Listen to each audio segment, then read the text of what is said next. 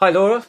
Thanks for your email and sending over your picture. Dad and I are here. Say hi, Dad.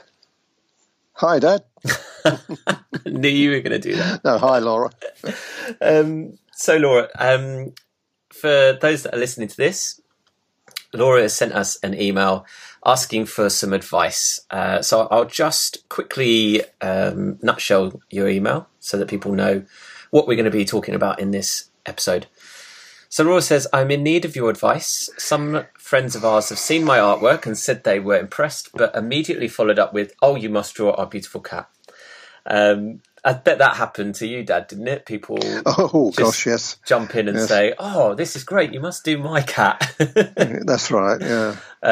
So she says that even though she said she's still learning and she's not completed any art for other people because the idea of it stresses her out, she agreed that she could give it a try if she didn't think it came out too badly, she would just use it as practice.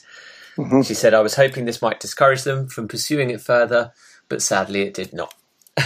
So they've sent her a picture and she's now faced with anxiety that she may not be able to do it. Mm-hmm. So other than the free kitten she hasn't done other cat pictures. So she's got 3 questions for you. Is the photograph, and we're going to be putting the photograph on the podcast episode artwork so people will be able to see this photo. Is it a good enough photograph for the result, or should she ask for more? Let's start there. It's a good enough photograph, definitely. Great.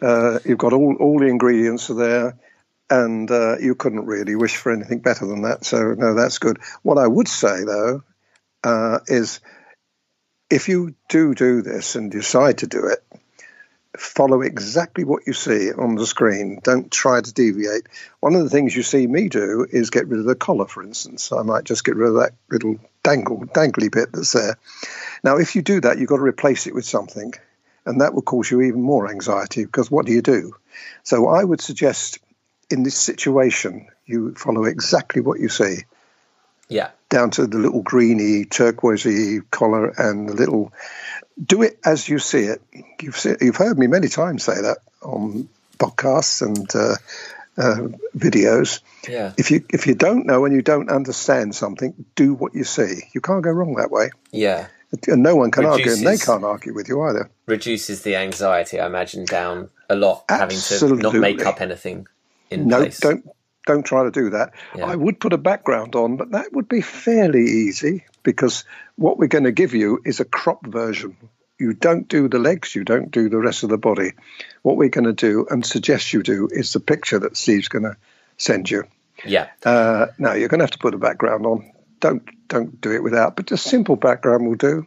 There's quite a lot of examples that we've got on the members site that you could pick one and choose those colours. Yeah. So that's what I would do.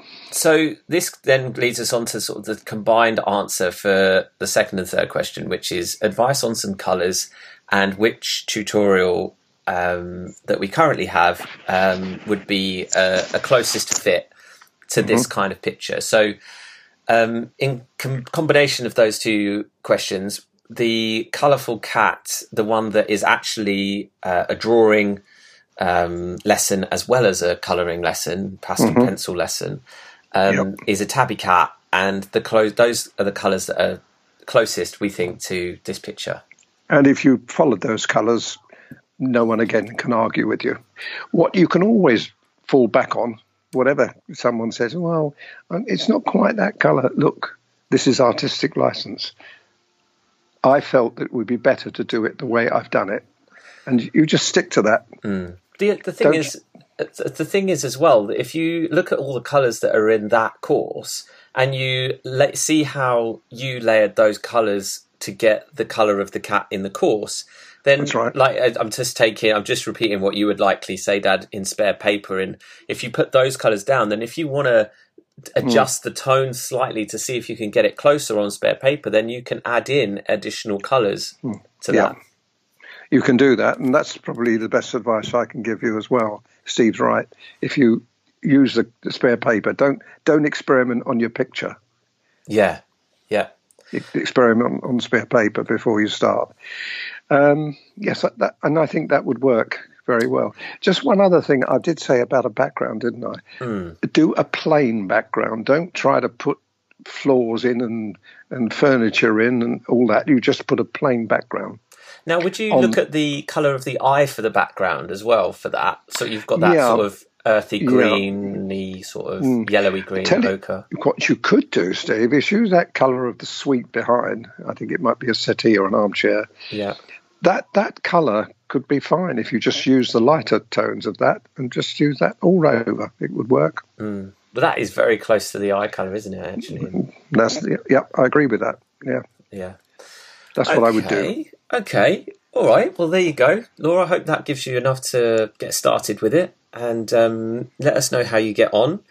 It's a good picture. So fortunately, you've got that going for you as well. And we'll send you the cropped version, which people will also be able to see the before and after to see how we've narrowed this. So zoomed in to the subject a little bit more. Gives you a little less work to do. And I think Laura's done the right thing. She's told them that she has had little experience, so they won't be expecting too much from you.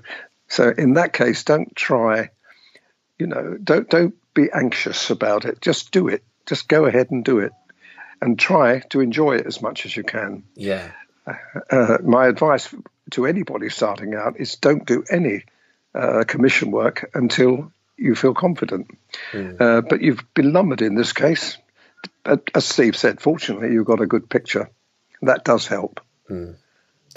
Okay, excellent. Well, I hope that helps Laura again, and let us know how you get on.